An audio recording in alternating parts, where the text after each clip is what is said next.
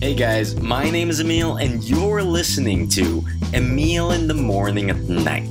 Okay, I bet I sound a little different from usual right now, and that's probably because I'm recording this on another laptop. I'm in New York City right now, and I left all my equipment back home, but I'm still working on these episodes. It's going to be a weird bunch of weeks working like this, but I think I'm getting the hang of this Mac. Anyways, on to this week's episode. This week, my friend Aris and I sit down with Kutch, the team manager of Team Bibingka, the Heroes of the Storm Philippine champions of 2015. We talk about esports, the team, their recent Southeast Asia tournament participation, and a ton of other stuff. Kutch actually gets pretty deep in this episode, and he dispenses some pretty awesome wisdom on gaming and how we go about life. If you're into stuff like this, I'll be bringing you conversations about life and video games every week, so don't forget to subscribe if you can. Alright, this episode was tons of great fun, so let's get down to it. Here's Emil in the Morning at Night, Episode 8, with co-host Ares and Kutch. Start na. How are you feeling right now? Relaxed ba? Anything? Kalma lang. Sige. Let's start this off. Welcome to another episode of Emil in the Morning at Night, where I talk to interesting people over a cup of coffee at night. And tonight we have a very special episode. For the first time, I'm actually gonna have a co-host with me. Aris, introduce yourself. Hello, what's up guys? I'm Aris and I'm Emil's friend. Nice introduction, man. I'm gonna be trying out something new these days. I'm gonna be trying out to maybe have some seasonal co-hosts depending on the certain topic we're gonna be talking about. And I think we're talking to each other a bit too much now, and our guest is just sitting here not saying anything. For tonight, we are joined by Mr. Kutch, who is the co-owner of Breaker Dapitan, formerly T9. And he's also the team manager and the sixth man of Team Bibingka, Heroes of the Storm Philippines. Is that right? Tama. Say hi, man. Introduce yourself. Wala, I'm Kutch. Yun lang, alamin nyo na lang yung tunay kong pangalan, hindi nyo makuha ng ganong kabilis yun. Nice. So, what do you do? For our listeners out there, I mean, so far what I've said is you own this internet cafe and you're the team manager of the Heroes of the Storm team here in the Philippines. You guys actually won the championships here. Do you have anything to say that might start putting this into perspective for our listeners? Yeah? What do you do? Now, nagmamanage lang ng team. Ngayon, naghanap siguro ng sponsors and all, and naghanap ng mga opportunities. Ano yung pwede namin makuha. Kumbaga, in general siguro, pinaka-overall agenda namin is to promote yung esports sa PH in the right way. In the right way. Has there been a wrong way recently? No, one word, Pinoys. Pinoys, okay. That's a term. What does that mean? Put a tank in a mall. Put a tank in a mall? Okay. That kind of stuff. Alright. Alam na nila yun. Alam na nila yun. Okay, Kutch. Now that we're talking about all the esports things, how you're the manager of Team Bibingka, how did you start off in this industry? What got you into gaming? What got you into the business of internet cafes? Wait Sorry kung actually, ngayon ko lang na-realize, ang dapat maingat yata ako sa sasabihin. Kasi ngayon ayaw ko magmukhang nagbabrag and all, pero kasi kung sasabihin ko naman lahat ng kahit ipasok mo to, I don't care. So ayun na lang, pwede kong sabihin siguro nag-start na lang ako somewhere na sikat na esports organization now. Naging blind item. Sige. Blind item. Then, for some reason, hindi kami na nag-work out together. Iba yung gusto nila, iba yung gusto ko. Then, I decided to leave that organization. Actually, nag-decide ako mag-quit na talaga sa esports. Then, doon ako nag-start ng T9, yung Tech9 Internet Cafe. The Tech9 Internet Cafe, alright. Now, parang 5 years na. For ganun katagal, hindi ako involved sa esports. Decided not to kasi magulo, too much pressure, ang dami kang problemahin. For sure. So, ayaw mo na pala sa esports. What brought you back here? So, ayun. Yung establish yung Tech9 Internet Cafe, I decided na no esports. Maraming gusto nga, kumuha rin before na kunin ako as manager. Okay. Na mag-sponsor ng team. I said no. gusto ko rin tong place, parang I want to keep it neutral para anyone na kahit sino, kahit anong team ka, pwede ka pumunta dito. Yun yung man nangyari. Before, may mga top LoL players tayo na ngayon, top players sila, dito sila una nag-champion. Then yun nga, they asked me na kung gusto ko maging manager and all. Sabi ko ayaw. Kumbaga ayaw na. Then fast forward mo konti, most top players siguro ng LoL now dito rin naglalaro for some reason. Siguro maganda yung environment namin, yung culture, kasi friendly, anyone is welcome. Actually, it's actually interesting na side note na. It's like I've seen this shop in the forums of LoL, and like I've seen like numerous amounts of like open invitation tournaments that you guys are hosting. So in a way, you guys are also molding. Actually, before, yung mga tourney na naabutan mo, actually, hindi siya, napilitan lang kaming gawin yun eh. Actually, kung masunod yung plan before, actually, ayaw ko talaga eh. Oh, really? Okay. Pero yun nga, yung gusto ng community, diba? Tapos, yun nga, may mga players pumupunta dito, mga teams, parang may problem sila with someone or sa organization and all, they go here to talk to me, usap kami lagi, how to solve yung mga problems nila. And most of them, lalo na yung mga old friends ko pa from yung kabilang group, ayun, may mga problems sila within yung kanilang corresponding organizations. Then, up to the point na lagi na lang, siguro every week lagi may pumupunta dito, na-realize ko ang laki ng problem na esports natin now. And I tried helping them, pero behind the scenes lang ako, bawal lumabas yung name ko, bawal tayo malaman, nag-usap tayo and all.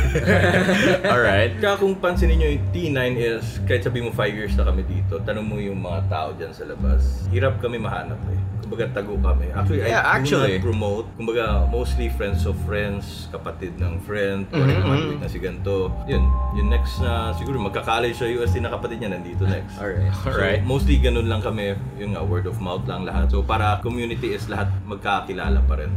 Alright, so a very tight-knit community you guys have here. Then, ayun, up to the point na, paano yun, fed up na ako sa mga issues nila. So, you strayed away from esports because hindi ka talaga fan ng drama. May mga tipong ganun. All of the problems that come with esports. Sa tingin mo, like, cause I had an episode, like, on episode 2, I think, actually, we got talking a lot about esports. We started talking about the problems of esports here in the Philippines, and the people I interviewed, they're actually into fighting games, which doesn't get much attention here in the Philippines, right? Usually, we focus more on the MOBA scene, which is what you're into. From your side of the world naman, here locally, what are the problems that the MOBA scene here for esports have faced? I'm sure I've heard about like stuff like resistance from the government, all sorts of that stuff. They don't support you necessarily. What are your thoughts on that? Actually, maraming problem. Isa doon is yung culture. The culture. They said that too. Like, alam mo, saan ba kilala tayo? Kuwari, Pinoy is known for yung parang being a crab, di ba? Parang a crab? Yung crab mentality. As in crab mentality, alright. So, kuwari, may nanalo or something, kuwari, Team PH, may isang pumunta sa abroad, nag-compete, siyempre lahat mag-cheer, tapos pag natalo, biglang lahat hate naman. Parang typical Pinoy. Bukod pa doon yung, ano ba yung problem na esports natin, like, internet, sobrang bagal. Yes, actually. Super. Kahit ngayon nga, actually ngayon lang naayos, for a week hindi kami, or more than a week, hindi kami maka-practice kasi. Right. I mean, like, we've been facing a lot of problems with the internet and like the government. They actually had that recent hearing about the internet speed here in the Philippines, right? There was a survey. You hear about that? Yeah, wala naman pumansin eh. Wala nang pumansin and nothing happened. Like, I think we only had one person in that meeting that was actually pushing for the improvement of the internet. I don't try to delve in politics, but I heard that and I'm like, shit, they're actually trying. This one guy is trying to fix our internet and no one's listening. That kind of sucks. Pero matalino siya. Talaga? Oo, kasi marami na gamers now. More voting. Yeah, man. Voting Yeah, power. actually. Like, we, as a country, it doesn't feel like we're progressing a lot of the times, but we have had like a growing number of gamers, a growing number of people who use the internet for their livelihood. I mean, we were voted as the #1 country that uses social media. Did you know that? Talaga? Yeah. At some point in time, we were like voted as the country that is most absorbed in our social media. So, with a country that's so ingrained in the internet, so interwoven with the internet, it blows my mind that we have some of the slowest and most expensive internet speeds here in the world. It's kind of bananas. Okay, so how does that affect the esports industry? sobrang malaki yung effect na nagagawa niya. Hindi tayo makaprogress, hindi tayo makasabay. Hindi nga tayo makalaro eh. Hindi tayo kahit nga isa ping kahit sabi mo yung difference lang ng 100 ms. Yeah, 30 sa 100 is actually malaki difference. No? Yes. Whenever Aris and I try to play Heroes of the Storm, lagi na lang kaming, ba't 1,000 ping ko bigla? Sudden spikes. It's actually, like, medyo laughter pa whenever you see in the comments that there are people from, like, professional players that actually say now, a sudden jump from 40 to 70 ms, they start to, like, lose their minds. And then, like, some Filipino just chats na, that's our dream. Actually, 70 ms is actually quite good. yeah. 70 ms for us is quite good na. Pero kung isipin mo, feeling ko kaya lousy yung culture natin, siguro dahil sa lag. That could be it. That could be it. Kung walang lag, lahat maayos lahat. So you're saying that a lot of our hatred, and culture comes from the lag, right? So, tignan natin. Pag umayos yung net natin, kung umayos yung Pinas, baka yun nga. Oh, di ba? I mean, ako nagagalit lang ako kapag lag eh. Pero kami pag lag, we don't play na lang. Maging masamang tao pa kami. That's kind of good practice. On the other side of this like conversation naman, when it comes to the government supporting esports as an actual thing, I mean, in other countries, you see the support given freely. I mean, like, there was this thing wherein some players actually got visas, sports visas to compete in a Dota tournament, was it? A LoL tournament? Yeah, if I remember correctly. LoL, right I think games. kahit anong esports, meron na eh. Yeah, if I remember correctly, like, the first game that was actually allowed to get the visa was LoL, if I'm not mistaken. With you guys, what was your experience? I mean, you are the team manager of Bibingka, and you guys recently won the Philippine Championships when it comes to Heroes of the Storm. And you guys went to Thailand in order to compete for the Southeast Asia Championships. When you guys went to the Southeast Asia Championships, did you receive any support from the country? Anything like that? Wala. Straight answer. Meron ba? Sali. From the government, wala.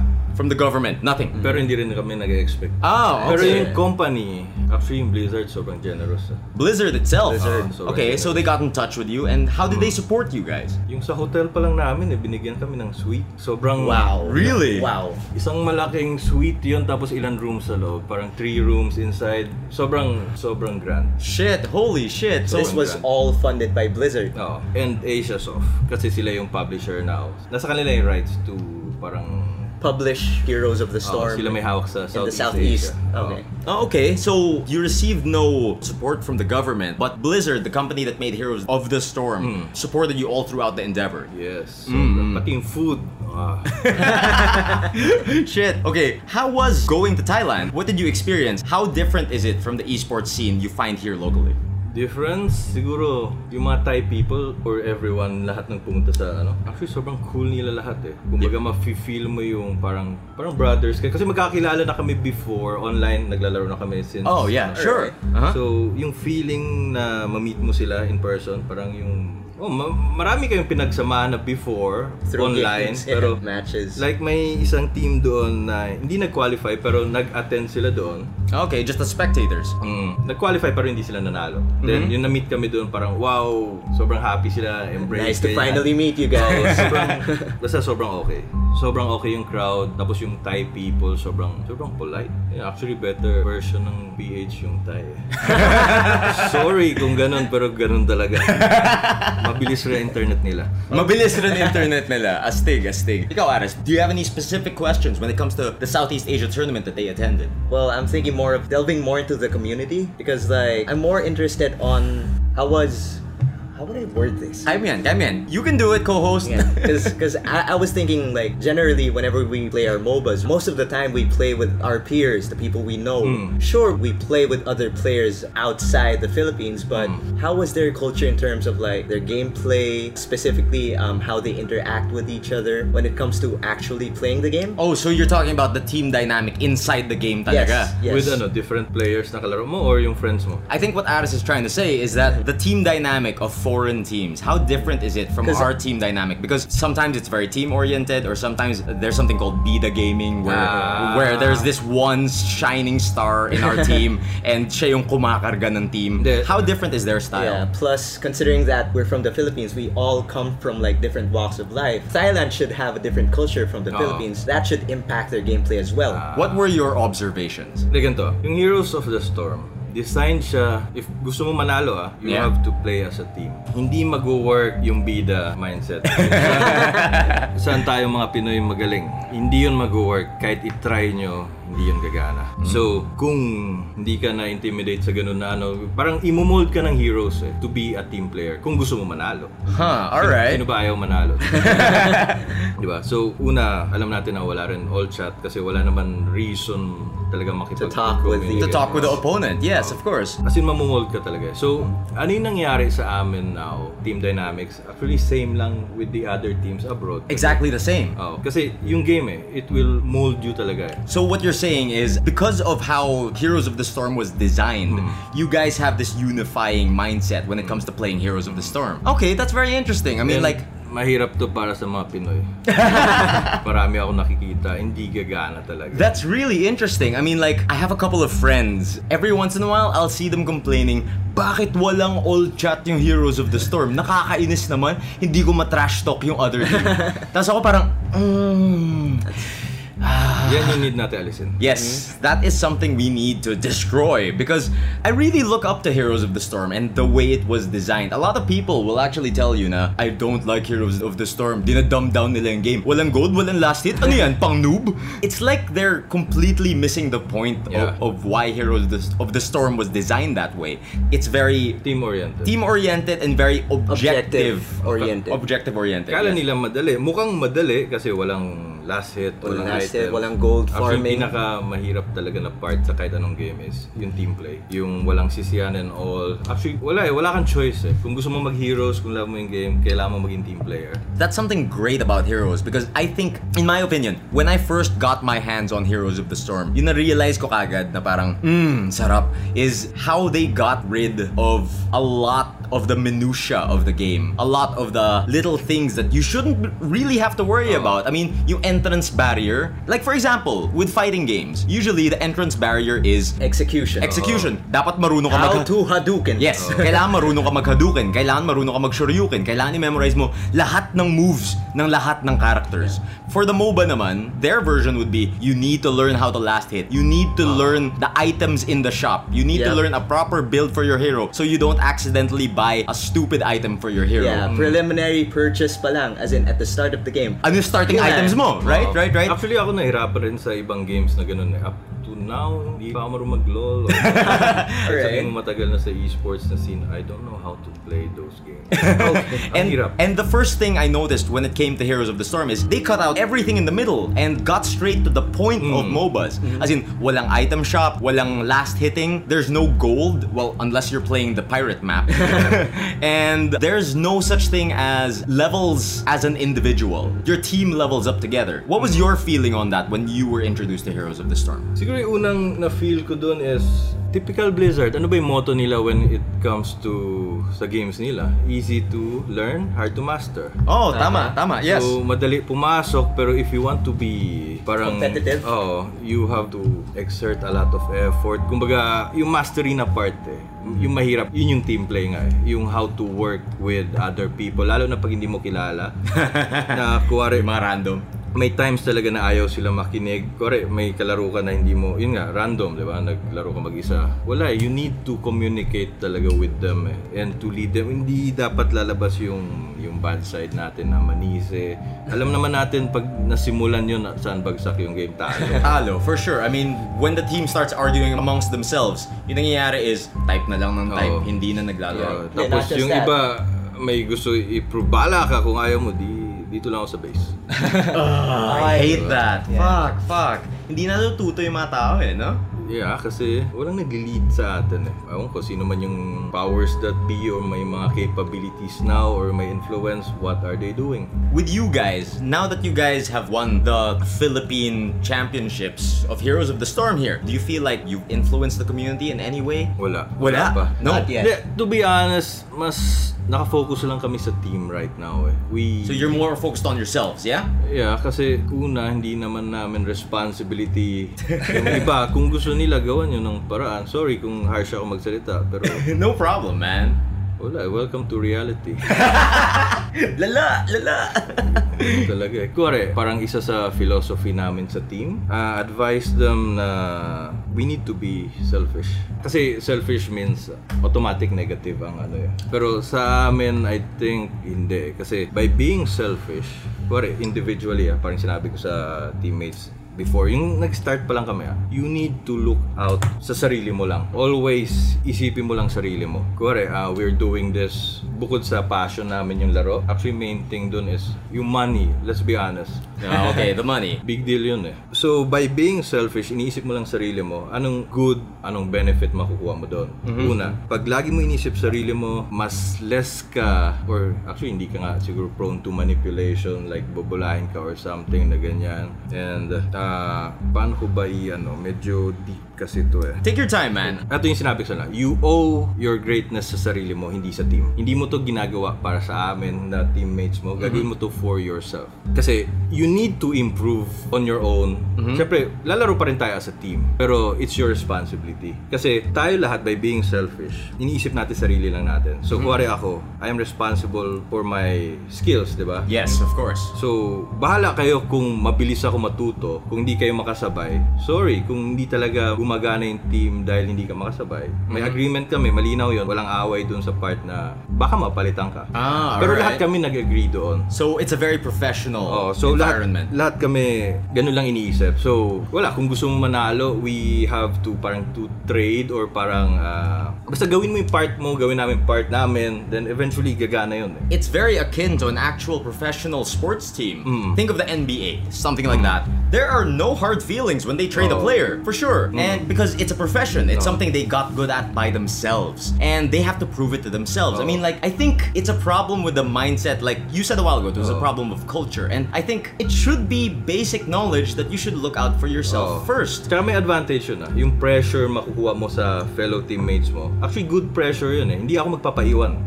For Hindi sure. ako magpapaiwan, di ba? So, pag ganyan, kuwari, sarili mo lang inisip. So, wala ka ng reason mag-blame sa iba eh. So, sa amin, automatic pag natalo kami or something, which nangyari yun lagi we don't blame. Kasi, kung professional tayo, we solve this together. Kumbaga, wala na yung emotional side na ganyan. Yeah. Let's be professional. Actually, yung first step talaga kung kuwari gusto mo magbuo ng gumagana na team, yung unang pag-usapan nyo is nothing to do with the game. Yung chemistry nyo and all. Synergy. Yeah. Actually, blaming makes you weak. Kasi trina-transfer mo yung chance mo mag-improve sa ibang tao or sa ibang bagay. I think this is a good note for the community.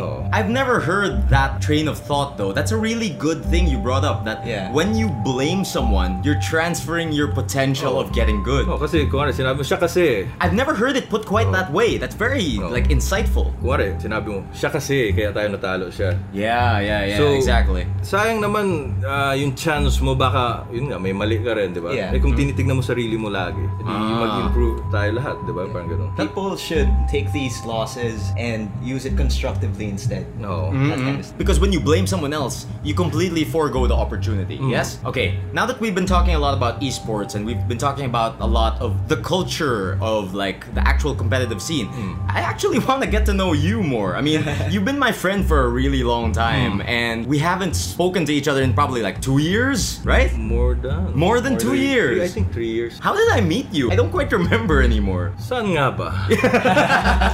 Tama, paano nga ba tayo nagkakilala? Sandali, iniisip ko. I think yung sa time yun sa Doki. Doki, okay, so we really met when it came to our friend Sid, right? After ko dun sa kabila. Okay, so we met because of your cousin and my friend Sid, right? And we started talking about all sorts of stuff. And we haven't been in touch since. Ano ba nangyari? What happened? What happened? Sorry, for ilan months ko yata yata nakasama kayo noon, no? Yeah. Meet tayo For a long time, we were talking about business, all sorts of gaming stuff. Yung sa may Katipunan pa yun eh. Yeah, for sure. How have you been since then? I mean, like, before you were already into gaming and stuff. Have you been into anything else? I mean, because when it comes to the business side, it seems like you have it figured out naman eh. It's pretty clear cut. You're running T9, you're the team manager of Team Bibingka. What about on your personal time? How has gaming affected your life? What do you do when you're free? Naglalaro ka ba ng ibang games? Things like that? Yung personal time ko, ito na yun eh. Ito na yun, talking to us on this podcast, yeah? And lahat about sa team, wala na ako ibang iniisip kundi yun lang. How to improve yung situation ng esports. Sorry, kahit kasama niyo ako lagi, yun lang lagi kong iniisip. Oh, yun Alright. lang. So you've taken building this team into your actual life. This is your day-to-day thing. Kung hindi ako naglalaro sa gaming naman, kung hindi ako naglalaro ng Heroes, Diablo 3, Blizzard game rin yun eh. Lalo na ngayon, magsi-season 4 na, actually mag-start na yata eh. Free Maltail Mount pag Yeah, once you man. reach level 70. I don't own Diablo 3, pero nung narinig ko yun, parang... Hindi, okay na siya. Maganda na yung Diablo 3 now, unlike yung unang release niya. Really? Is the Paragon system still there? Oh, actually mas okay na siya, unlike yung unang release niya talaga na I think intended yun eh. Napangit. Para hindi makipag-compete In sa store WoW. for something better. Oh, wow. Alright. You seem to be a big fan of Blizzard games. Oh, fanboy ako. Blizz fanboy. For a while, I was a big Blizz fanboy rin. I mean, I grew up with Warcraft. I grew up with StarCraft. Yung movie, malapit na. Oh nga, Yeah. actually, Can't wait for- yung Warcraft movie, I'm really excited about that. Mukhang sobrang cool siya. Nakita mo yung orcs? Yeah. Sobrang ganda ng makeup and shit na. Goosebumps ako now eh. Shit. Okay. Hintayin natin next year, June, I think, July. Next year, June, July. Kung na-move nila eh, from March yata, I think June na. June. I didn't even think it was this near already. I thought it was next year or something. Wala nang delay, dapat yun na yun. Dapat yun na yun. Dapat yun na Has yun. to start there. Can't wait. Actually, yun nga eh. Before, I was a really big Blizzard fanboy. I was really big into World of Warcraft. As in, I would cut class in order to play World of Warcraft. And yeah, and like, I quit World of Warcraft and I swore off Blizz games for a while. And I was like, shit, masyado na to. Babalik ka rin. And that is exactly what happened. Bumalik nga ako because of Heroes of the Storm. Because like, sobrang natuwa ako dun sa system ng Heroes of the Storm. Yeah, imagine yung mga, Diablo player ka. Kailan mo pwede gamitin si Diablo? Hindi eh. Wala ever. Pero now you can. You get to play as Diablo. Pero wala eh. Mas malakas pa yata. Mas ginagamit pa si Azmodan now. Kaya Actually. lesser evil siya. Yeah, actually, Azmodan is Overpower more yung popular. Yung prime evil. Buff Diablo. Buff Diablo. And besides that, I'm super excited for Overwatch. O nga no. What are your thoughts on Overwatch? Ayoko isipin eh kasi Maadi ka. dadating rin yun and guaranteed maganda yun eh. For sure. Ewan ko lang. Pretty magpa-fail sure pa yung like Blizzard. Blizzard fans are going nuts for that. Especially that they've released it in the Battle.net application. You Yep. can see it there now. It's one of the icons in your selection. Galing nila mag-hype. Magaling nga sila Super mag-hype. hype. Ikaw, you're a major MOBA player, but are you into FPSs, other things like that? Actually, hindi ko pa masabi kasi before hindi naman ako MOBA player. Talaga? Mas ano ka? Hindi ako yung dedicated na ano. Kung I played LOL pero hindi naman ako bumalik doon ever. More on casual? Pero yung sa Heroes, I don't know, ang daling pumasok eh. Madaling ang pumasok sa So, Heroes. possible rin siguro sa Overwatch. Siguro I can guarantee may team rin kami for that. Oh, really? Sayang It's gonna naman. be interesting. So you're saying Team Bibingka would be interested in starting an Overwatch team as well? Maraming talented players here. Oh, that yeah. sounds super cool. You heard it first here, guys. Hintayin nyo na lang. Hintayin nyo na lang. So, Team Bibingka is also interested in Overwatch. Basta Blizzard game. Yun na yun. Basta Fanboy. Blizzard game. Fanboy. Basta Blizzard game. Okay, now that we've talked about all of that, all of your past endeavors, what is on the horizon for Team Bibingka? Where do you guys plan on going? What path do you guys walk right now? BlizzCon. Lumapit talaga sa mic para sabihin BlizzCon. You guys won the Philippine Championships, and when you went to the Southeast Asia Championships, you guys actually placed second. Was that right? Was that something that like hurt you guys, or like, I mean, to get so close?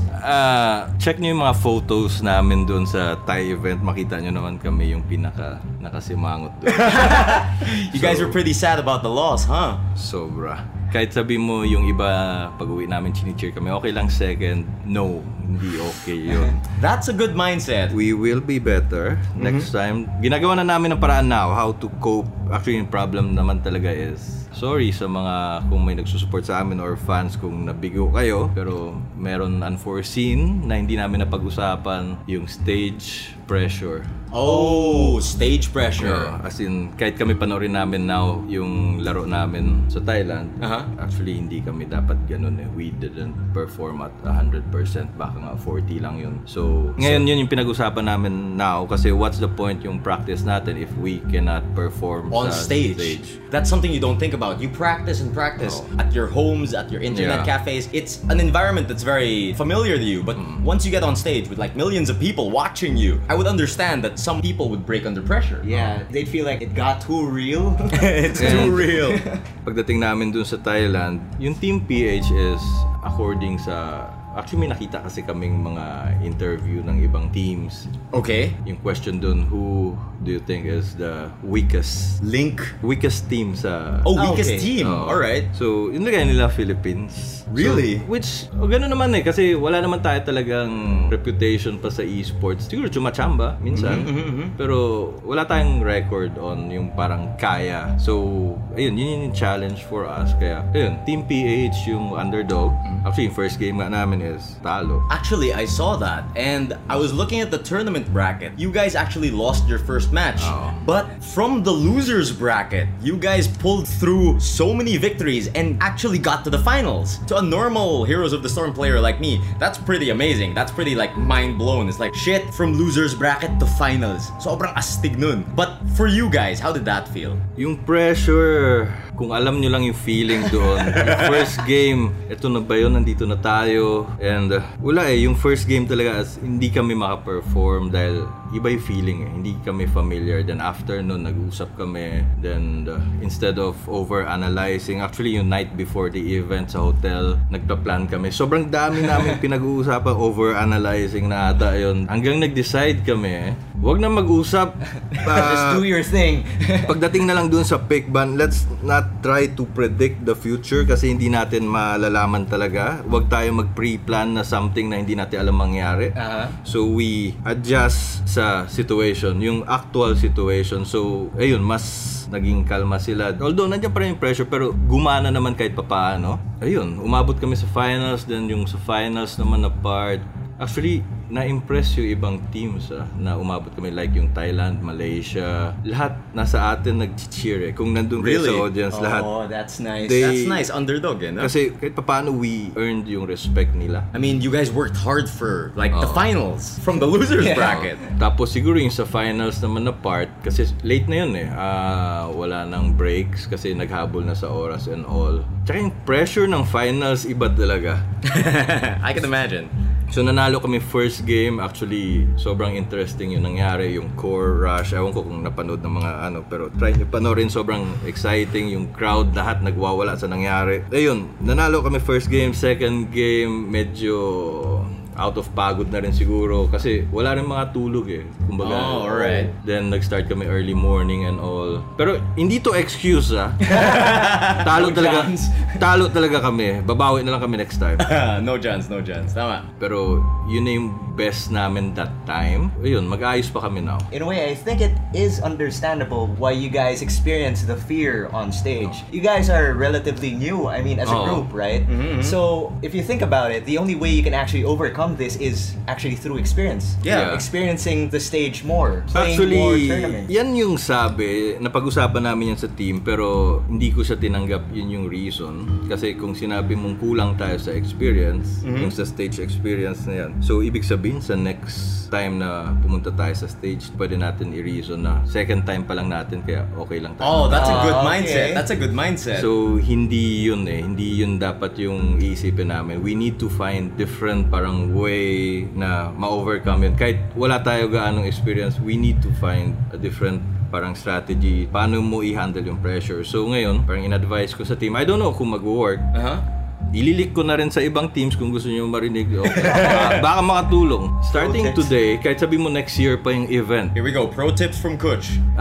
In-advise ko sila, starting today, kailangan mo i-visualize na... Kasi sabi ko sila, if kung ari lang lumagpas tayo sa Thailand, okay, nandun tayo. Kung umabot rin tayo sa BlizzCon. Tapos umabot tayo sa finals na BlizzCon na stage. Actually, hindi natin pinag-usapan yan. Sure, ito yung tanong, maka-perform ba tayo na maayos doon? kung dumating ka sa BlizzCon. Worry lang, nanalo tayo nung hanggang ngayon sa BlizzCon. Feeling ko magbe-break rin tayo doon kasi hindi tayo mentally prepared. Hindi namin pinag-usapan about yung mga ganyan About sa game lagi kami nag-duel. So ngayon yung advice ko, starting today, you need to visualize. Yung mindset mo is think like a champion. Yung parang BlizzCon na champion. Kasi may mga friends kami, yung mga Korean teams, yung top team ng Korea, MVP, mga ganyan. Tingin natin sa kanila malakas. Kasi Korean, di ba? Which talaga malakas sila. Pero kung ganun tingin natin sila, kung nakalaban natin sila, kung ina-idolize natin sila, hindi tayo mananalo. Kasi in our mind, sila yung magaling Tayo hindi So you're not visualizing yourself as an equal to these people. So dapat, now pa lang, hanap tayo ng way, hindi yung mayabang and all, na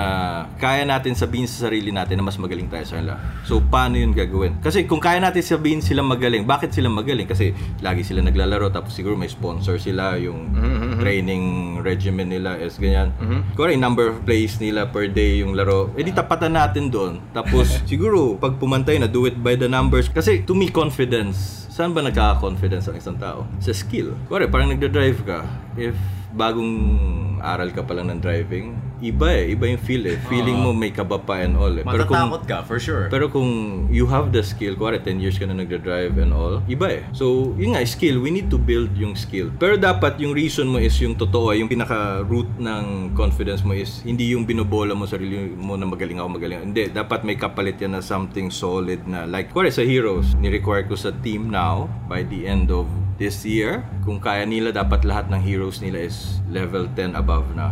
Wow, okay. So, iba kung nakalaro ka ng ganun karaming games, iba Kahit ikaw, iba yung feeling na 20 games played after 1,000 games. Iba na Imposible wala ka matutunan. Yeah, considering that level 1 to 10, it takes like what? Over 70 games? I mean, like, me, like, per character. Leveling from 9 to 10, hirap na nga ako. It takes forever. Yeah. Takes forever. Paano pa 20? Oh God. The confidence shouldn't be misplaced. It should go hand in hand with actual skill. With that point, I found something very interesting that we were talking about a while ago as well. You were saying before that here, the local scene, we're marred by this mentality, this crab mentality most of the time. And I think that's where a lot of the fear is coming from. Because a lot of people will try to be not mayabang in fear of people dragging them down. What are your thoughts on that? I mean, like, if we as a people are afraid to have self-confidence because people will think badly of us, what does that say? I mean, like, for me, we should have confidence, but we have this fear that people will judge us for our confidence. Yung sa amin, wala kaming pake hindi yung sa kasi as in dapat wala talaga Yung problem kasi sa atin, sobra tayong conscious sa image natin. Actually, I warned the team sa start pa lang is careful sa gagawin natin. If habang nagsasucceed tayo step by step, may corresponding na reputation yan A certain responsibility comes with that. So dapat ilagay nyo sa tama yung ano tawag doon, yung feeling ba, kasi marami akong kilala or na-encounter na teams nag-champion sila, sumikat. Siyempre, sobrang sila parang na-attach sila dun sa fame nila. Then, ano yung next mangyari? Kasi yung feeling na sikat, actually, it feels good na, wow, marami pumapansin sa akin and all. Of course. Then, yun nga, na-feel na nila yung okay na side nun. Ngayon, takot sila mawala yun. Okay. So, now that they've tasted the good side, the glory. Dahil doon, ewan ko, observation, hindi ko sinasabi na absolute to na tama. On my opinion, dahil yung fear nila na masira yung image nila. Kasi image-centered sila hindi yung results or Skill-centered. Yeah. Dahil sikat na sila, nalilimit sila mag-try ng bago. That makes sense. Kasi may risk. Okay. So kaya ayaw nila gawin yun kasi paano kung matalo? Their own fears are limiting them. They become too comfortable with what they know. Doon sila nakilala That they're afraid to try new things. Resting on their laurels. So, ayun, yun naglilimit sa nila. Tapos isa pa sa Pinoy na mindset na notice ko rin is pag magsaset sila ng goal is sobrang short term lang. So, parang sige, buo tayo team. Pag nanalo tayo, goal natin is sponsor kasi. Okay, nagbuo sila ng team, nanalo sila, nag-champ, nagka-sponsor sila. Now what? Yun na nga, hindi nila alam bakit. Lahat ng na-observe ko, nagka-sponsor, lahat humina. So like a lot of people only have these short-term goals in mind, and once they reach that, no more drive. Kasi yung iba, okay, may sponsor na tayo, tapos mabigyan lang sila laptop. Wow, okay na yun, may video card or keyboard. Wow, okay na yun. Tapos to them, na-achieve na nila yung goal nila, tapos na yun. Tapos for some reason, hindi nila ma-realize, but yung mga next game nila, hindi na tayo nananalo. Oh shit! Kasi wala silang long-term goal. And yung goal nila siguro, ang dali lang i-achieve, then after that, ano na next? Wow, we're getting some really good insight here from Coach.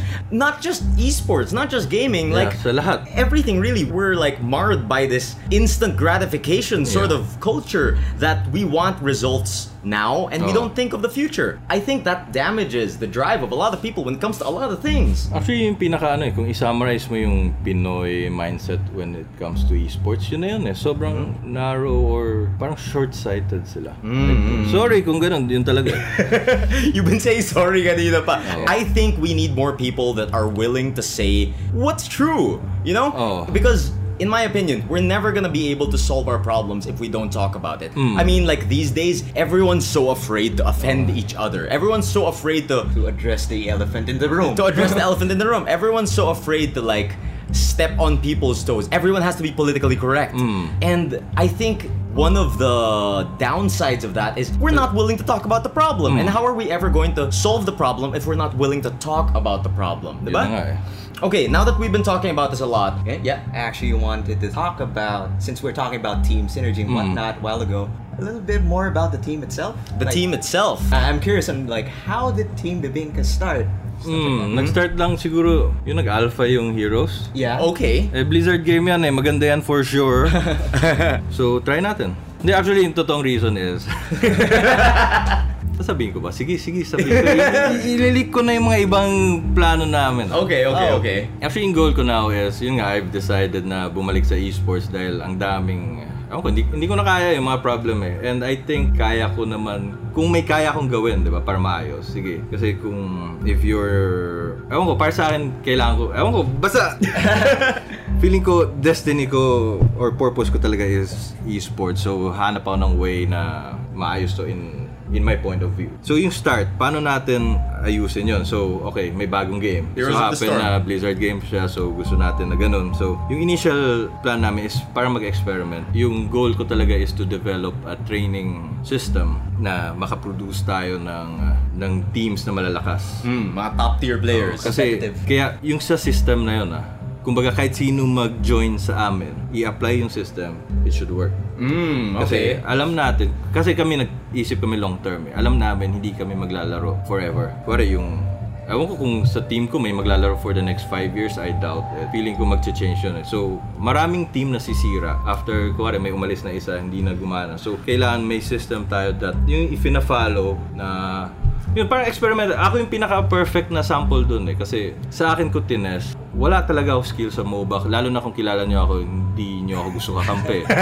So why not try natin tong system of training sa'yo? Tapos less than a year, I think, umabot naman kami sa maging representative ng PH. So feeling ko partly gumana siya. Alright. So like last year lang talaga kayo nag-start? Wow, okay. Pero yung mga teammates ko like si VY, actually sikat siya sa sa MOBA or sa esports ng PH. Or like sa LoL, siya yung lagi nasa Garena na picture. Tapos si Rai, yung friend mo, kilala siya sa FPS games, di ba? Yung SF and yung mga Crossfire or Counter-Strike, mga ganun. Then may newcomer kami, yung support namin si Haneo. Pero inactive siya now kasi studies. And good terms kami lahat nagkakasama kami lagi pa rin. Walang issue yun. Nag-decide lang siya to pursue yung school niya, which yun naman dapat Then may mga yun nga, ibang team bago. Pero yun nga, naka-adapt, naka-adjust and nanalo kami. Feeling ko yun nga, nag-work naman yun Pero kung gusto niyo yung basic na parang hint or idea yun, the way we think kasi is, ito, medyo deep ulit Okay. Game kami sa deep. Ang ganda ng advice mo so far. Nag-start lahat yan sa question, how people make decisions ba? Okay. Alright. Siyempre lahat ng ginagawa mo, actions mo, lahat magre-reflect based on sa memory, what you know. Kuwari, kung hindi accurate yung data mo, ano yung action ma-produce mo? Hindi rin accurate eh. So, the more yung kuwari, yung facts mo about sa game is actual, accurate. Tao nagde-decide yan based lahat sa memory mo. Yata, yun yung tingin mo Take all the steps in order to be certain so that your decisions will also be certain. Gagawa ko ng analogy Kuwari, Lego. Lego, okay. Okay, may Lego pieces ka. Kuwari, meron ka 5 na Lego pieces, di ba? Okay. Every piece ng Lego is parang sabi mong represents a data or information. So ngayon, problem natin is binigyan kita ng figure na picture na gayahin mo. That requires 5 Lego pieces lang. Eventually, time na lang yun or yung manipulation mo dun sa piece, mabubuo mo yun. Yes, for sure. Pero kuwari yung problem mo now is requires you 10 Lego pieces tapos meron ka 5 lang. So kahit ano gawin mo, hindi mo masosolve yun. So yung first step natin is To build your Lego collection. Tama, yung vocabulary mo. Kuwari sa game ng Heroes, you need to increase your vocabulary. Kuwari yung mga minor details like yung damage mo per second, per level, gantong skill dapat alam mo siya eh. Kung yung knowledge mo sa game na more na accurate yon, kuwari dumating sa time na magka-clash na kayo or something, kung malawak yung vocabulary mo, lalangoy ka na lang dun eh. Gagawin mo na eh. Parang kuwari sumabak ka sa laban na wala kang alam, magpapanik ka, hindi mo alam sino unahin mo kasi hindi mo alam eh. Paano ka magde-decide kung hindi mo alam ang pag-iisipan mo? I can understand that. I mean, like, if I bump into Anubarak, tas hindi ko kilala si Anubarak, di ba? paano ako magpre-prepare if hindi ko alam na may burrow strike siya? Hindi mo alam na dalawang stun Yun na niya. nga eh. Di ba? Kaya yung advice ko sa team is kahit hindi mo roll, you need to play every hero. Yeah. That's really good advice. Fighting games, ganun rin eh. Tapos ito man, may nakipag-argue yata sa akin before when it comes to micro. Yung speed, yung micromanagement. No, micromanagement, yes. Actions per second. Yeah, bukod sa age na humihina ka through age, pero hindi necessarily true yun, I think. Okay. Kuwari sa StarCraft, sure, alam naman nila paano maglaro ng StarCraft, di ba? Yeah. Kailan ka mabagal mag-micro or mag-control? Pag hindi mo alam yung units Yung mo. gagawin Like, mo. kuwari, alam mo yung shortcut keys. Alam mo lahat as in, yung nakabakat na sa'yo. So, kuwari, magbi-build ka, hindi mo na kailangan i-click eh. Kuwari, first time mo mag-StarCraft, click mo build, ganyan, click mo ganyan. Kung alam mo yung shortcut keys, mas mabilis ka, di ba? So, ilagay mo sa advanced level yun. Kuwari, alam mo na lahat ng hotkeys, di ba? Tapos, alam mo yung details ng units mo, yung strength niya and everything, yung ano yung capacity HP, niya, attack range, yung capacity attack niya speed. to absorb. Kung alam mo lahat yun, iba eh, mabilis na eh. Bibilis ka eh. Mabagal ka pag hindi mo alam. So what you're saying is, the more you expand your database of knowledge, the faster you can make these decisions. Diba, isipin mo kung lahat alam mo, lahat ng details sa game alam mo, what would change? Kuwari, ikaw personally alam mo yan, pero yung team mo hindi alam. So, ikaw lang gano'n, tapos hindi sila makasabay. Pero imagine kung lahat... Everyone's on the same page. Kung alam lahat yun, ang bilis nyo kumilos eh. So ngayon, kaysa mag-focus kayo ano yung gagawin or ano pindutin, mas makikita nyo na yung clash eh. Yung ibang tao, I notice, pag nag-clash na, nag-blackout na. Hindi na alam ano gagawin. Bigla eh. nagta-tunnel vision Kasi sila. wala silang data, hindi nila alam eh. Okay. Pero kung nga alam mo nga lahat, iba yung, basta sobrang big difference. Sobrang iba. Okay. And like using your analogy earlier, in ways of adapting through the situation, it's nice to have like more Lego pieces, even though you only need 10. It's nice to have like 15 or 20 and just play around those pieces. Maybe the structure you're building might even turn out to be more detailed than the original reference material. Tama. Or if you know the structure properly, you could actually make the image with less pieces. That makes More sense. efficient. More efficient. Like, we're stretching this analogy thin, guys. But anyways. Anyway, going back. Okay, that's some really good advice. So far, you've given us advice on like how to deal with the stage pressure, the troubles that we face here in the local scene, and now you've given us more advice on your mindset when it comes to the game. Okay, let's try to move on to some more current news. I actually brought this up with my guests during episode 2. We were talking about esports, and I was trying to figure out some like news on esports or what to talk about and shit like that. And I'm not very like centered on esports, but the one piece of news that I bumped into while doing this sort of thing was that, have you heard of the esports drug testing thing? I actually have an article over here. It's from Engadget.com once again. Yan ba yung sa Adderall? Oh, wow! Alam mo agad Siyempre, Manager. you're in the esports industry at manager ka.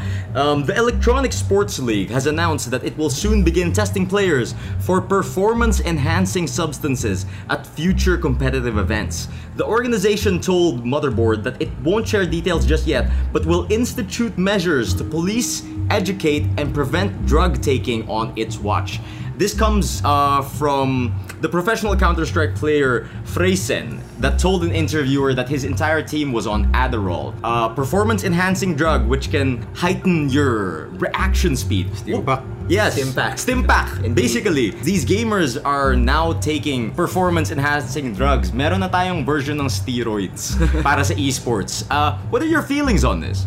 Buti na lang binan. Buti na lang binan, for sure. I mean, hirap na nga tayo to get esports recognized as an actual sport. I mean, I also mentioned this during episode 2. The Dota World Championships were actually televised on ESPN2 last year, and we got a lot of backlash from the traditional sports community from that. Why are you putting these video games with actual sports? Hindi yan sport. And now that we're actually forming leagues, forming an actual scene, then we encounter something like this. What are your feelings on that? Actually, okay lang kasi hindi naman kami... Never kami magte-take ng ganun. Okay. Drugs. Actually, para sa akin, parang it defeats the purpose kasi ng esports. Kukunin mo yung strength nyo dahil sa external substances, Pwede naman wala So, now that they're cracking down on this sort of behavior... Basta agree ako dyan. I think it's nice that esports is taking the natural evolution of sports. Ginagawa yan sa baseball, ginagawa yan sa football. Maganda naman, di ba? Yung drugs? Hindi. Like cracking down on these performance-enhancing drugs. Oh, na kasi bawal. may side effect yata yun pag alam ko. Talaga? Adderall?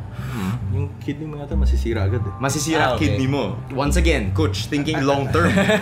Siyempre, preserve natin yung players natin. Tsaka pangit pag nalaman na nagtitake ka ng ganun. Actually, hindi ko mag-gets ba't ka magtitake in the first place dun Parang talaga it defeats the purpose yung ginagawa nyo lahat. It's not like you're doing this. Parang sinasabi mo yung human o yung person is walang kayang gawin. Walang Parang kwenta. Yeah, you're making Ang yourself dami nga limited. natin nagawa ng wala yung mga yan Now that you're talking like this na naman, I'm thinking of what you said earlier, that people are always focused on short-term goals rather than long-term ones. And instantly, yung sagot mo na naman dito is, long-term dapat yung pag-iisip.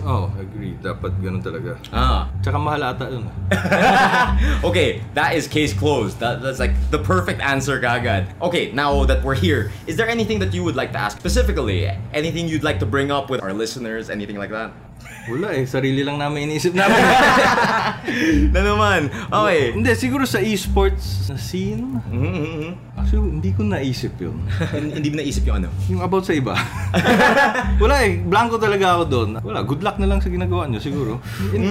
Unless na kayo may tanong kayo. I actually have a question. Sige. Okay, go Aras. Since you guys just finished your tournament in Thailand, do you have any other future tourneys that you are planning to engage in? Do you guys have anything in mind? Wala pang official announcement na yung mga next tourney ng Heroes dito sa PH, pero may hint kami, I think September next month or October, kasi kausap namin yung company.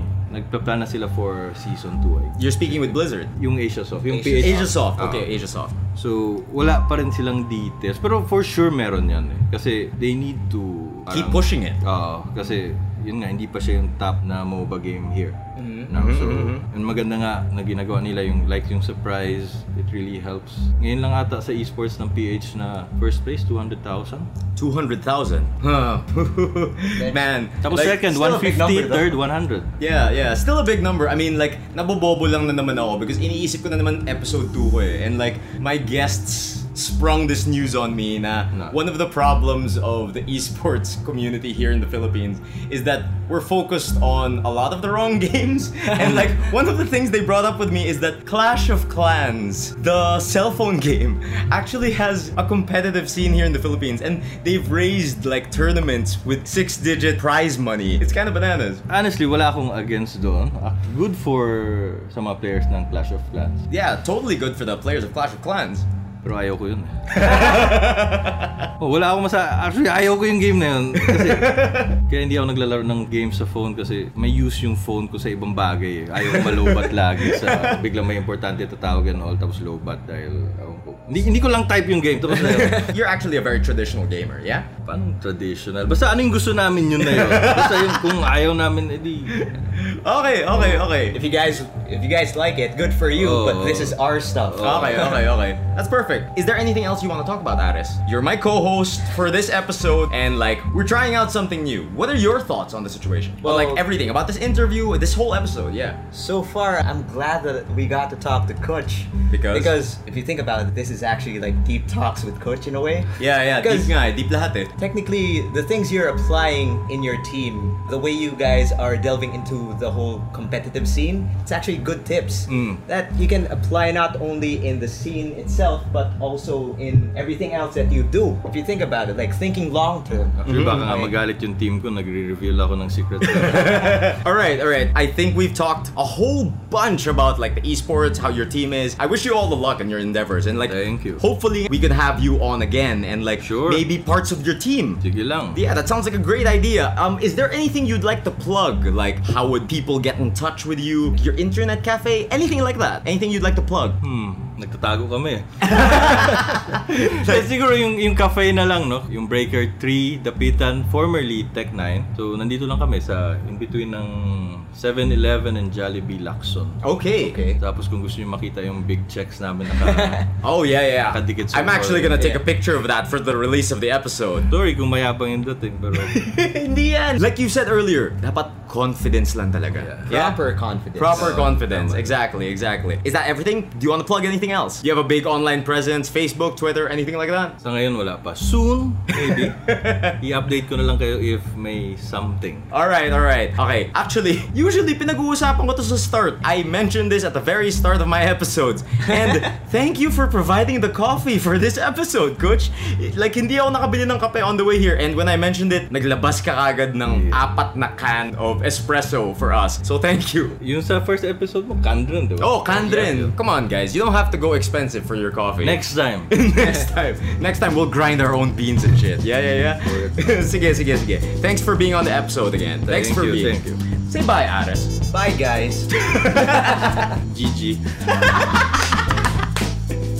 Good ending. And that was another episode of A Meal in the Morning at Night. Follow our Facebook page at facebook.com/amealinthemorningatnight for announcements on when the next episode is out.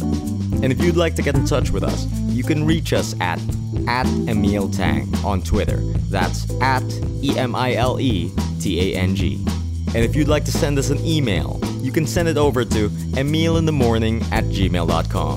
Once again, thank you to everyone for joining us for another episode of A Meal in the Morning at Night. And if you're like me, thank you for starting your day with us this fine evening. And to the rest of you people out there, a good night.